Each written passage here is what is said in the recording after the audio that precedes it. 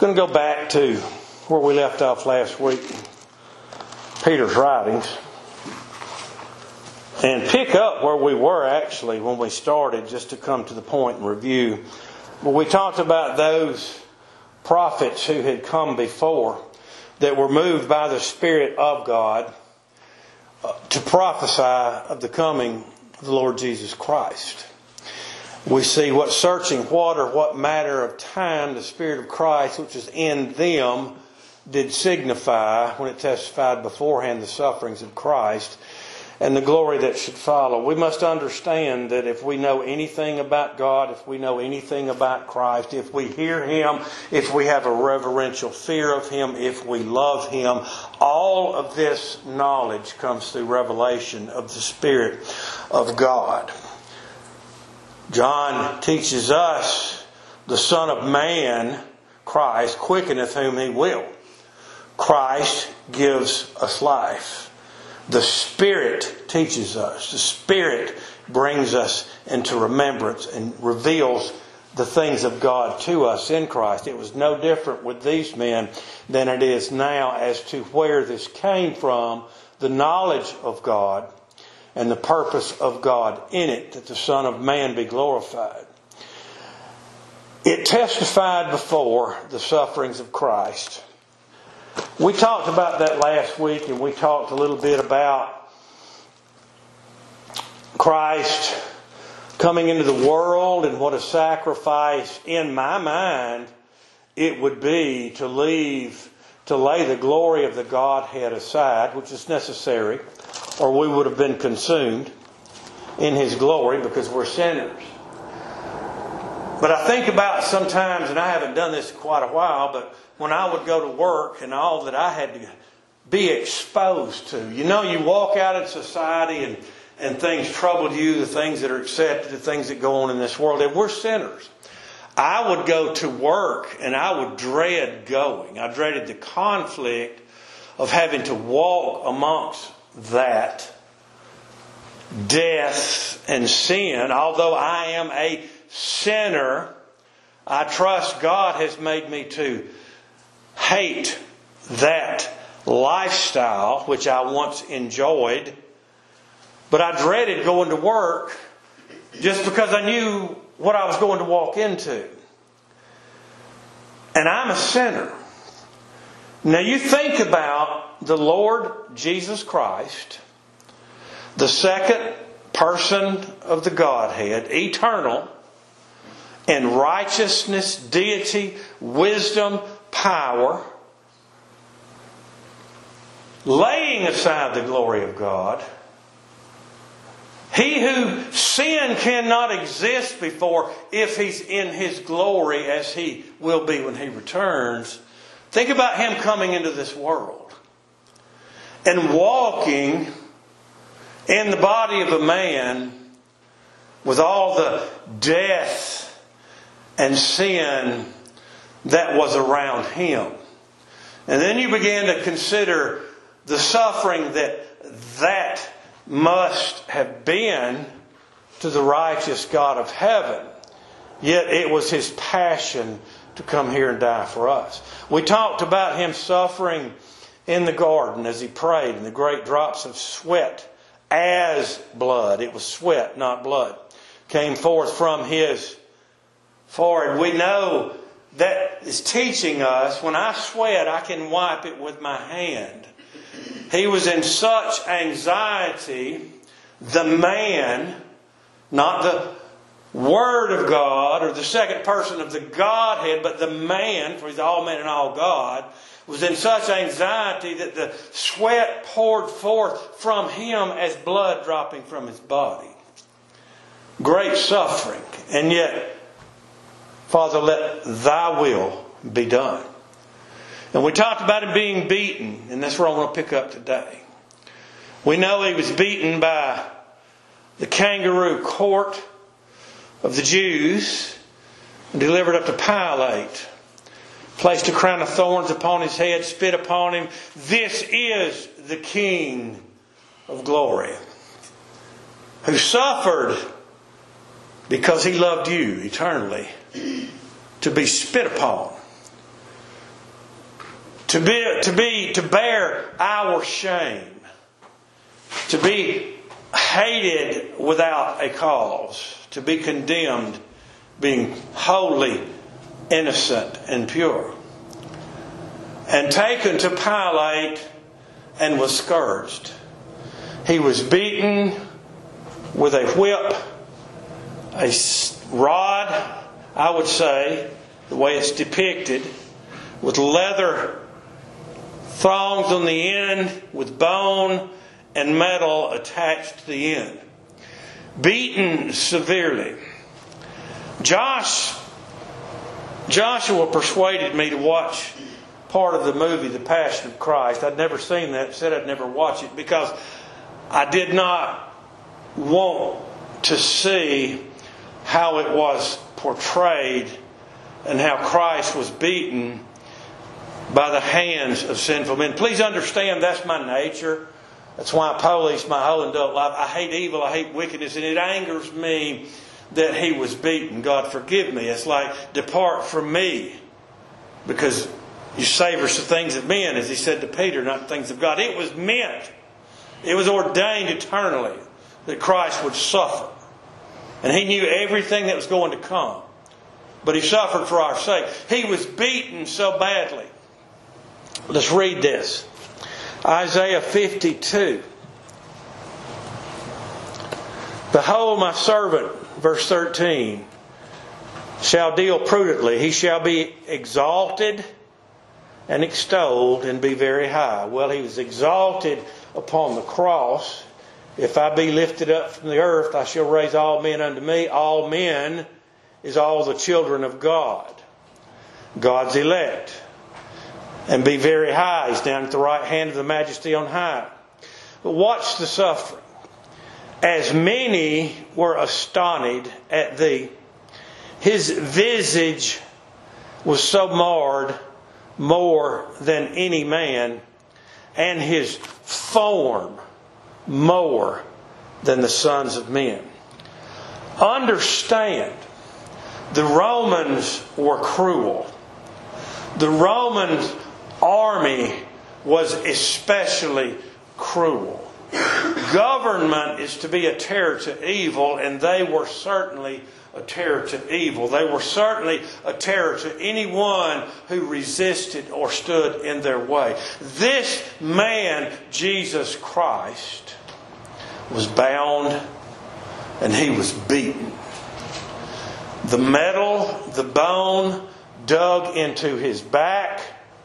He was beaten so badly in the face by men's hands and whatever tools that they used, if there were any.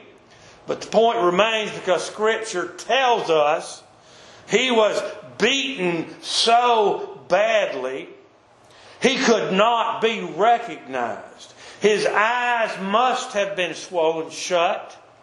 He could not see through them, probably. He was beaten beyond any imagination, beyond anything that our human bodies could have withstood and lived to even get to the cross. He was beaten more than any man. And His body was beaten more than the sons of men. His form was changed. He was beaten so badly. Can you imagine? This is a hard picture to think about. But in this is our salvation. In this is the love of God. Don't you ever take the blood of the Lamb out of Scripture. Don't you ever take the sacrifice of the Lamb of God out of the songs we sing and the prayers we pray. We're not here to be popular and sing Kumbaya. We're here to talk about the death, burial, and resurrection of the very Son of God, who was beaten so badly He could not be recognized. So shall He sprinkle many nations. Gentiles. He didn't pick a nation out. This nation didn't exist. He didn't pick out Rome and pick out Italy from Rome and pick out Germany or some of the other nations of the world or the Mohammed nations and Arab. He didn't pick those out. That's not what it's saying. the Gentiles, God's elect among the Gentiles, were sprinkled with the blood of the Lamb of God. We go back to Exodus when God is giving us Moses, but it's given to us to know that everything in the worship service had to be sprinkled with blood. That teaches us that we cannot worship God, we cannot know God, we cannot come before God, we cannot present ourselves to God unless we're sprinkled with blood. Our worship is unacceptable except in the Lord Jesus Christ. There is no other way to God except in the blood of Christ. He was beaten this badly. He shall sprinkle many nations. The book of the law had to be sprinkled, foreshadowing grace and the blood of the Lamb. The altar had to be sprinkled. Well, your body is the altar of God, and it's sprinkled. You're the temple of God. The Holy Ghost dwells within you. If you love God, you're born of the Spirit of God, and you're in the blood of Christ because it is upon you, because He placed it there. It was not poured out. It was not spilled. It was intentionally sprinkled everywhere by the high priest, pointing to Christ, on everything God directed pertaining to worship that it should be. And it had to be sprinkled upon every one of the children of God who were there to worship Him. And you are here to worship Him today because the blood of Christ is upon you, because God hath placed it there. And if He had not, you would not be here. And that's evidence that you are. Why? Why did He suffer? That's what Peter's going to tell us about. He was oppressed, is afflicted. He opened not His mouth. He was taken from prison and judgment. Why did all this happen?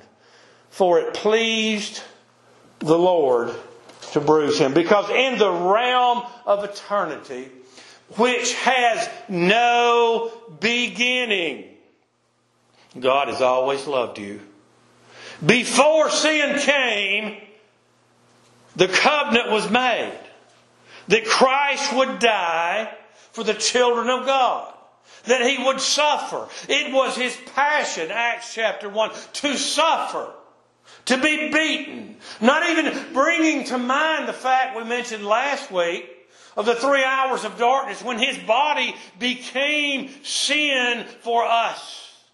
And God could not look upon His body because His body was made sin. That's why we find in the Psalm, my God, why hast Thou forsaken me? Because God could not look upon Him. And to me, I believe that was the greatest suffering that Christ had. He bore our shame.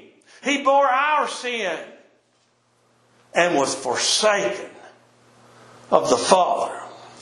You know, you grow up in the South, you love your daddy. There were things that I would not do, as mean and hateful as I was as a child, because I would not want to hurt my daddy's feelings, and I just certainly didn't want him to abandon me or be ashamed of me. My God, why hast Thou forsaken me? The Son was forsaken of the Father until He cried out, it is finished. And His soul ascended to the Father above. Now, He is speaking about, with Peter, the sufferings of Christ. And why Christ suffered. I want to get through some of this. You can talk about this forever and ever and never touch it. This is the glory of God upon the cross of Calvary. In it He was glorified as He prayed. Father, the hour is come, glorify Thy Son, that He may also glorify Thee, as Thou hast given Him power over all flesh, that He should give eternal life to as many as thou hast given him. He was glorified in the crucifixion. He was glorified at his birth. He was glorified when he went back to glory in Acts. Brethren, he was glorified when he hanged upon the cross. In the darkness of the 3 hours, when the glory of God in Christ overshadowed the sun and the moon. And Zechariah says, at evening time it shall be light, because the light of God was given to us in Christ. He suffered for us. And the glory that should follow, the glory of Christ, I have both glorified it and will glorify it again. When He appears in the eastern sky, how do I know that? That's the way the light comes. Nature teaches us that. He shall be in His glory.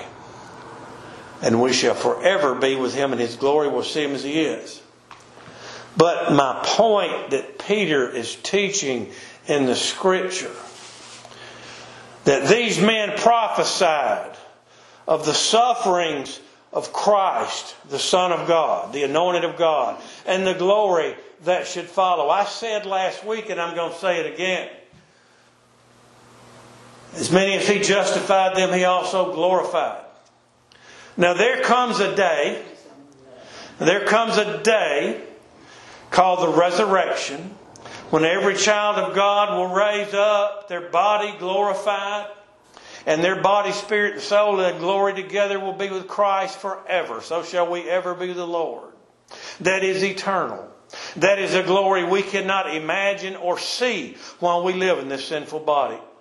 But children of God, when you live here in this world and God has worked a work on you, when Christ has given you life and God has called you by the preaching of the gospel into the kingdom of God in order to glorify His Son, and the way you live and walk following Christ, God glorifies you.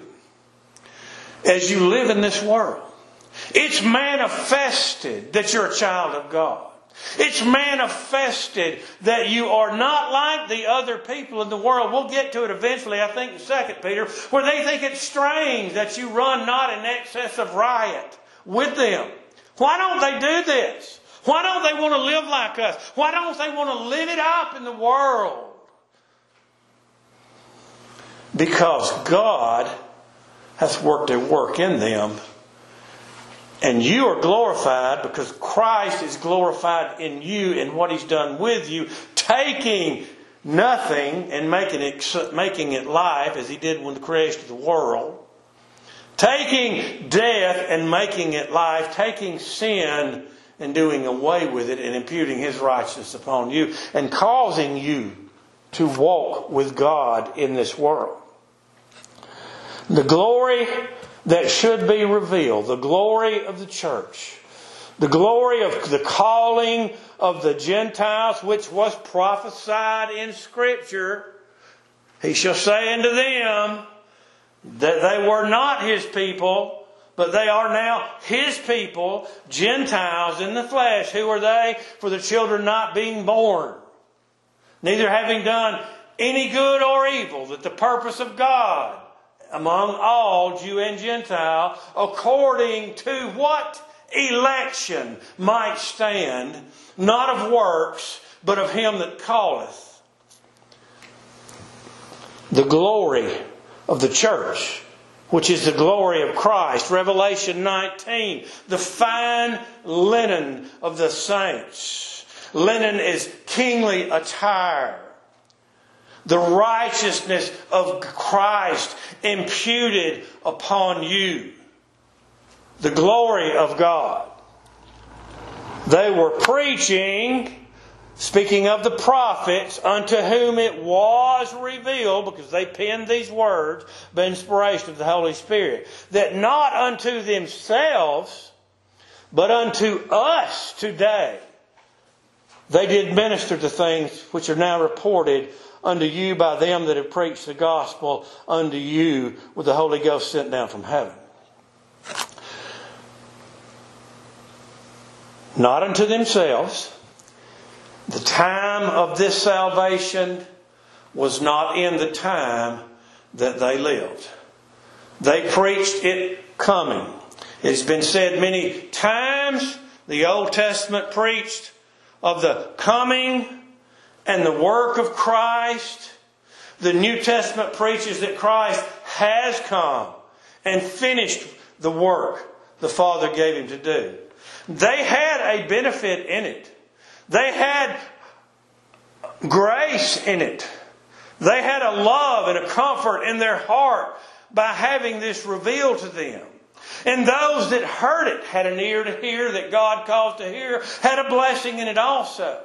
But all of those people and the great blessing they had was, do not compare with the grace that we have today as we stand in this dark, perverted, sinful earth and rejoice in the glory of God. Going back into this chapter, being tried with fire, our faith being tried with all around us, and having the grace of God manifested in our heart. It's always been there.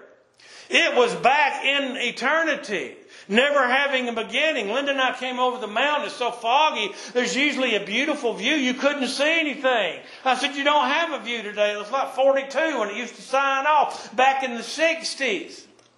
She said, well, there's a little hole you can see through. I make a point with that. They could not see grace. They were shut up under the law.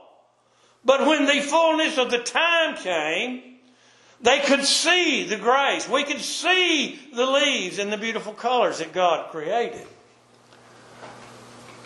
These things are reported unto us.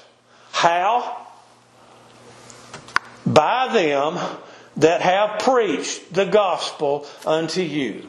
Well, that's so elder so-and-so. Barry Cordes made a statement up here one time, and I appreciate it so much. He was talking about ministers and young ministers, and he said, the title, that's a title. That's a name given by Scripture. Don't put it on your checkbook, okay?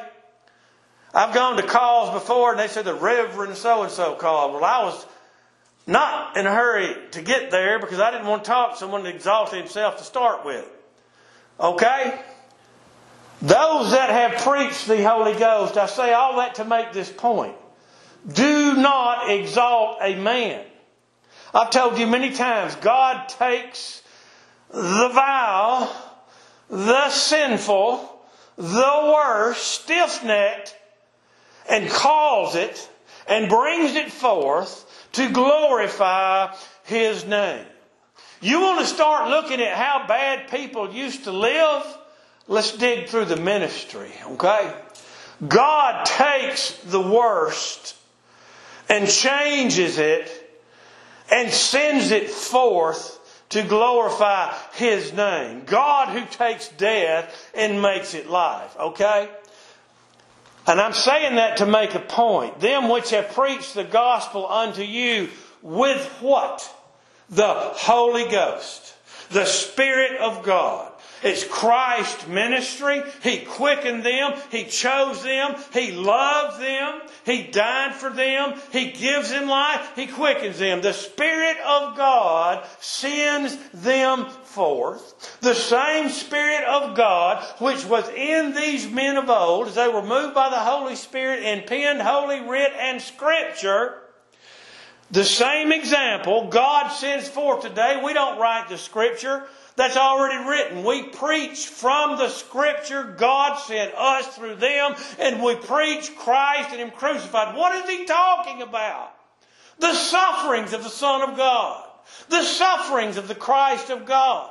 That the very Son of God, before whom sin cannot exist, came into this low down earth among the worms. Jacob, thou worm. You ever gone fishing and stuck a hook in a worm? His skin's made out of dirt. He's slimy. You stick the hook in, his insides are made out of dirt. Earth. Earthy. That's what we are. That is what we are. Our salvation comes from Christ. We are morally bankrupt by our nature. By our nature, we had our time with the prince of the air. It's all in Christ. When we preach Christ. Steve was telling Linda yesterday when we got back about, because he keeps notes, he's very detailed, and what was preached. And Linda told him, she said, I've been going back through church history and reading minutes from other churches, and you read the same thing, the same scriptures, the same text 200 years ago that our forefathers taught in this land. Christ, Christ, Christ is still taught today. Turn to the minutes and read. Turn to today's minutes and read. Matthew 25:31, Matthew 25:31, Matthew 1, Matthew 1, John 3, John 3. Everything the same. God help us to keep it. Christ and Him crucified. Unto whom it was revealed that not unto themselves but unto us, today's church, they did minister to things which are now reported unto you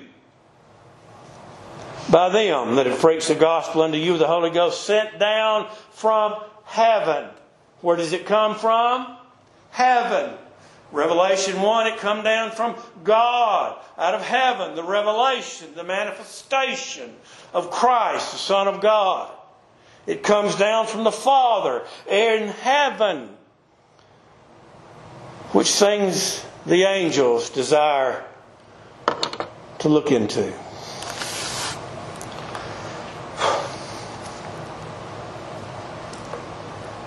Sometimes I think, and I've always thought this, angels are created beings. Some angels fell. What angels did not fall? Those that were elected of God did not fall, just like we are elected of God to live with Christ forever. But you look back in Scripture, and the Bible teaches us of these men preaching things they probably did not fully understand by the grace of God given to you. And the angels desire to look into it. The angels in heaven, which are greater in power and might than we are, had not the full knowledge of the coming of the Christ until the fullness of the time had come, when God decreed that His Son would come into this world and suffer and bleed and die. Now they inquired. They wanted to look into it. Now let's look at this somewhat separate way, but just as true. 2,000 years ago, roughly, the Son of God came to this world and saved His people from their sins, established His church, gave us the knowledge of Christ and God the Father and the Godhead Trinity and the power and deity of them, and of our hope in heaven, our earnest expectation of being with Christ forever and seeing Him as He is. And the angels in heaven, as well as we do, desire to look into these things going forward to the time and beyond of the coming of Christ in the air and gathering His people unto Him and living with Him in heaven and immortal glory. We've talked before, I think, going through the Ephesian letter, about the creatures in heaven, cherubs, seraphims, angels, things we know about. The whole creation, they're created. They're just in heaven with God around the throne. The seraphims flying around Him. Isaiah 6, I believe, holy, holy, holy is the Lord of hosts. We see Jacob with the ladder going up and down, the angels ascending and descending. We sang the song, the angels of God campeth around you. They protect you. We don't see them, but we know they're there. They groan awaiting that grand and glorious day. And they seek that knowledge and they look for it. They long for it, as we do, yearn for it. Wherefore, gird up the loins of your mind. Ephesians 6, I believe, the girdle of truth. What is truth? Pilate said that. What is truth? I'll tell you what truth is. Christ. I am the way, the truth, and the life. For He is God, and He is God manifest. The truth. Gird up the loins of your mind. True gospel. True doctrine. The sufferings of Christ. How much He suffered for us. You know, I have stepped on nails at work and I scream like a little girl. Daddy can testify to that. Christ had them driven through His hands and His feet. He hanged there with them, with His body cramping when He would pull Himself up to breathe by nails in His hands. And the pain was so great, He'd relax His body, and then He would suffocate to the point He couldn't breathe and have to pull Himself up again. The suffering of the Christ of God. Gird up the loins of your mind. Be sober. This is speaking of being somber-minded. We went through Revelation. We talked about those of God's people that were carried away by the things of the world, the prostitutes that were once in the church, and the exotic liquors and stuff and all that was in the church. And I'm using that to make the point with be not intoxicated with the things of the world, but keep your mind and keep your heart set on Christ. There's no peace to the wicked. They know not God. God hath given you peace. It's in the knowledge of Jesus Christ. Don't be carried away in diverse doctrine. I've told you before from 1 Timothy 3:16, if we believe not, yet He abideth faithful, for He cannot deny Himself. But if you believe, if you know, every child of God will stand with Him in glory. And that's part of the knowledge we have to maintain the very fact that salvation is of Christ and nothing else. Christ Jesus, to Him be the glory. Gird up the loins of your mind, be sober, and hope to the end. When is that? The day of judgment. For the grace, unmerited, love, and favor upon each individual child of God as a whole who stand in the election of grace, and hope to the end for the grace that is to be brought unto you at the revelation of Jesus Christ. All right, let's explain that. In the last day, Christ shall appear. The Son of Man shall come in His glory, sitting upon the throne of His glory. He's never been seen in the fullness of His glory by a man in this world. Peter, James, and John, He was transfigured before them in His righteousness, but still not in the fullness of the glory of the Son of God. He will be revealed to us on the last day in the fullness of the glory of the Godhead. But let's go a little bit deeper. At the revelation of Jesus Christ, day by day, Christ reveals Himself to us. He reveals Himself to you when God writes His law, His testimony, Christ, upon your heart.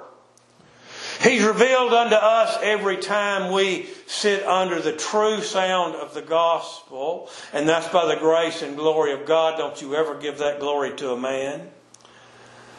He reveals Himself to us when we've lost a loved one. He reveals Himself to us when we go through trials and temptations. He reveals Himself to us, or to me anyway, when I look in the mirror and bow my head in shame at what I am by my nature, and what I think, and what I fight daily. He reveals Himself to us daily. Peter saying, gird up the minds of your loin, be sober, look for Christ, as obedient children, and for the grace that's to be brought into the revelation of Jesus Christ.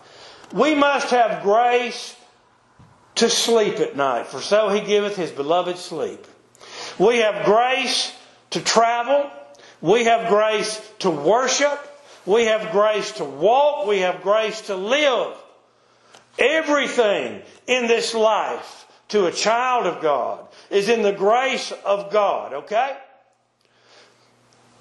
And we hope for that grace as Christ daily reveals Himself to us. That He is the Son of God. That He manifests to us, I've got this. I carried you. I suffered for you. I love you eternally. That cannot change. You cannot be taken from me. You cannot be taken from my Father. You cannot lose this battle, for I have fought it, Christ, God, and I am victorious. And on the appointed day, I will come and take you home, and there will be no more suffering. The revelation of Jesus Christ, the knowledge of Christ. Wherefore, gird up the loins of your mind, be sober, and hope to the end for the grace that's to be brought unto you at the revelation of Jesus Christ. As obedient children. Well, you're meddling now, preacher. I told Steve yesterday, I said, we've hurt ourselves in the church. I can remember a time when we preached in my childhood that if God had given you life and God loved you and you loved God, you had a responsibility to come into the church. We don't do that anymore. Why? Because they do it. They do it, so we ain't going to do it. Bite that lip. That has hurt us. That has hurt us. As obedient children, listen, there is absolutely nothing that can separate us from the love of God, which is in Christ Jesus our Lord. Absolutely nothing. This text is about the preaching of the gospel. This text is about the church of God in the world. When we walk with God, apart from the world, God said, be ye holy, for I'm holy. We'll get that in a little bit. When we strive to follow God, when we strive to turn away from the world, we're blessed. We're blessed.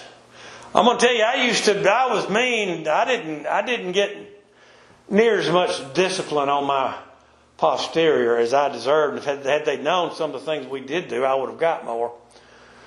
But the greatest disappointment to me was to be looked at in that way, like, you've hurt me or I'm ashamed of you. We get that way before God sometimes. And you think, Lord, I've turned away. Lord, I've sinned against Thee and Thee only. Lord, help me. And as a parent, a father, He does. But we walk as obedient children and we have blessing. Not fashioning yourselves according to the former lust and your ignorance. What former lust? The lust of the nature.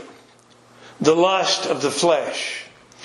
Well, John the Baptist was quickened of the Spirit while he was in his mother's womb. He didn't hear the gospel, did he? He wasn't baptized, was he? But he was given life. Testifying of that is that when Mary, who had conceived the Christ child, came to his mother Elizabeth, John leapt in Elizabeth's womb for joy. He was born of the Spirit of God in the womb. The thief on the cross, at the point of death, was given life. Nothing's too late for God. And I say that to make the point, John the Baptist, quickened in the womb, I can't see him since he was born of God in the Spirit, having the lust of the natural man and the fullness of the natural man. But still it remains that as long as we live in this body of sin, we have the lust of the natural man. Whether it's hatred or pride or greed or lust of the flesh or whatever. And that's why He's telling us for our benefit to not fashion ourselves according to the former lust in your ignorance. But as He which hath called you is holy, so be ye holy in all manner of conversation. Clarify, rightly divide. God has made you holy and without blame in Christ before God the Father in love. Ephesians 1 and 4. That is done. You are pure, never to be taken away. So He's not talking about you becoming holy in spirit and soul. If you love God, if you know God, then you're born of the Spirit. If you're born of the Spirit, God has written His law in your heart. Christ has shed His blood, sprinkled it upon you, and you're clean, you're holy, and God hath began a work in you to cause you to loathe your former self and to strive to walk with Christ. So Peter's not saying become holy. He's saying in all manner of conversation. When your friends want to go off and do this, and the Lord lets you know it ain't right, don't do it. When you're told to do something at work, I've been there, and it ain't right, don't do it. I've had them tell me to do things at work that were not constitutional. I said, I'm not going to do it, and you can't make me. It's against the Constitution. And they hated me for that, but that's the way it was. Get over it. If we know things are wrong, we're not supposed to do it. Be holy as Christ. There's our example. We can't leave this world. Christ walked among the wicked. Christ didn't, as some religions do, walk around with a sword beheading people. He walked among them as He teaches us to do, living our lives quietly, living as peaceably as we can with all men, loving the brotherhood, because we're all family in Christ, and in the sense of loving as providing food and water and clothing to the needy, even if we don't know who they are or they're not manifesting themselves as God's children. And I've said this before as an example. By law, we feed people in prison that have done hideous deeds. We're to feed, to love all men in that aspect of helping anybody that is in need of material things in this world. Doesn't say love them with a brotherly love. And that's neither here nor there, but it came out. Be ye holy in all manner of conversation. Be holy in the way you walk. Be separate. As He which hath called you is holy, God high above the heaven and earth. My ways are higher than your ways as the heavens are above the earth. He is holy. He is separate. There is nothing, period, since Adam's transgression, Satan's rebellion, there is nothing that can stand before God or approach unto His righteousness. He is holy. He is holy, holier than angels and all created things. We can't approach unto that holiness alone, and will not till we leave this world and are raised up. And even then, we won't be as He. But we're to be holy in our conversation. We're to be separate from the world. God told Israel, come out from among them, the world, and be ye separate. A child of God is not to follow after the things of the world, the teachings of the world. And I'm going to give you a quick example. Hit my mind this morning laying in the bed. I got kinfolk that grew up in church, this one, told me younger years, I'm not going to teach my children how to worship and what to think. Well, shame on you. Is there a reason those children are not in church today? God told Moses, thou shalt diligently teach these things unto thy sons and thy sons' sons. We are to be holy as far as walking apart from the world. Being separate from the world. Teaching our children to be separate from the world. We can't manufacture children of God. Jacob told Rebekah, am I in God's stead? Can I provide a child? No, we cannot. But we can be holy and walk holy and teach our children to be holy. And if they are God's, perhaps the time will come that God will touch them and bless them and carry on the traditions which God in Christ has established in the church of God. Because it is written, be ye holy, for I am holy.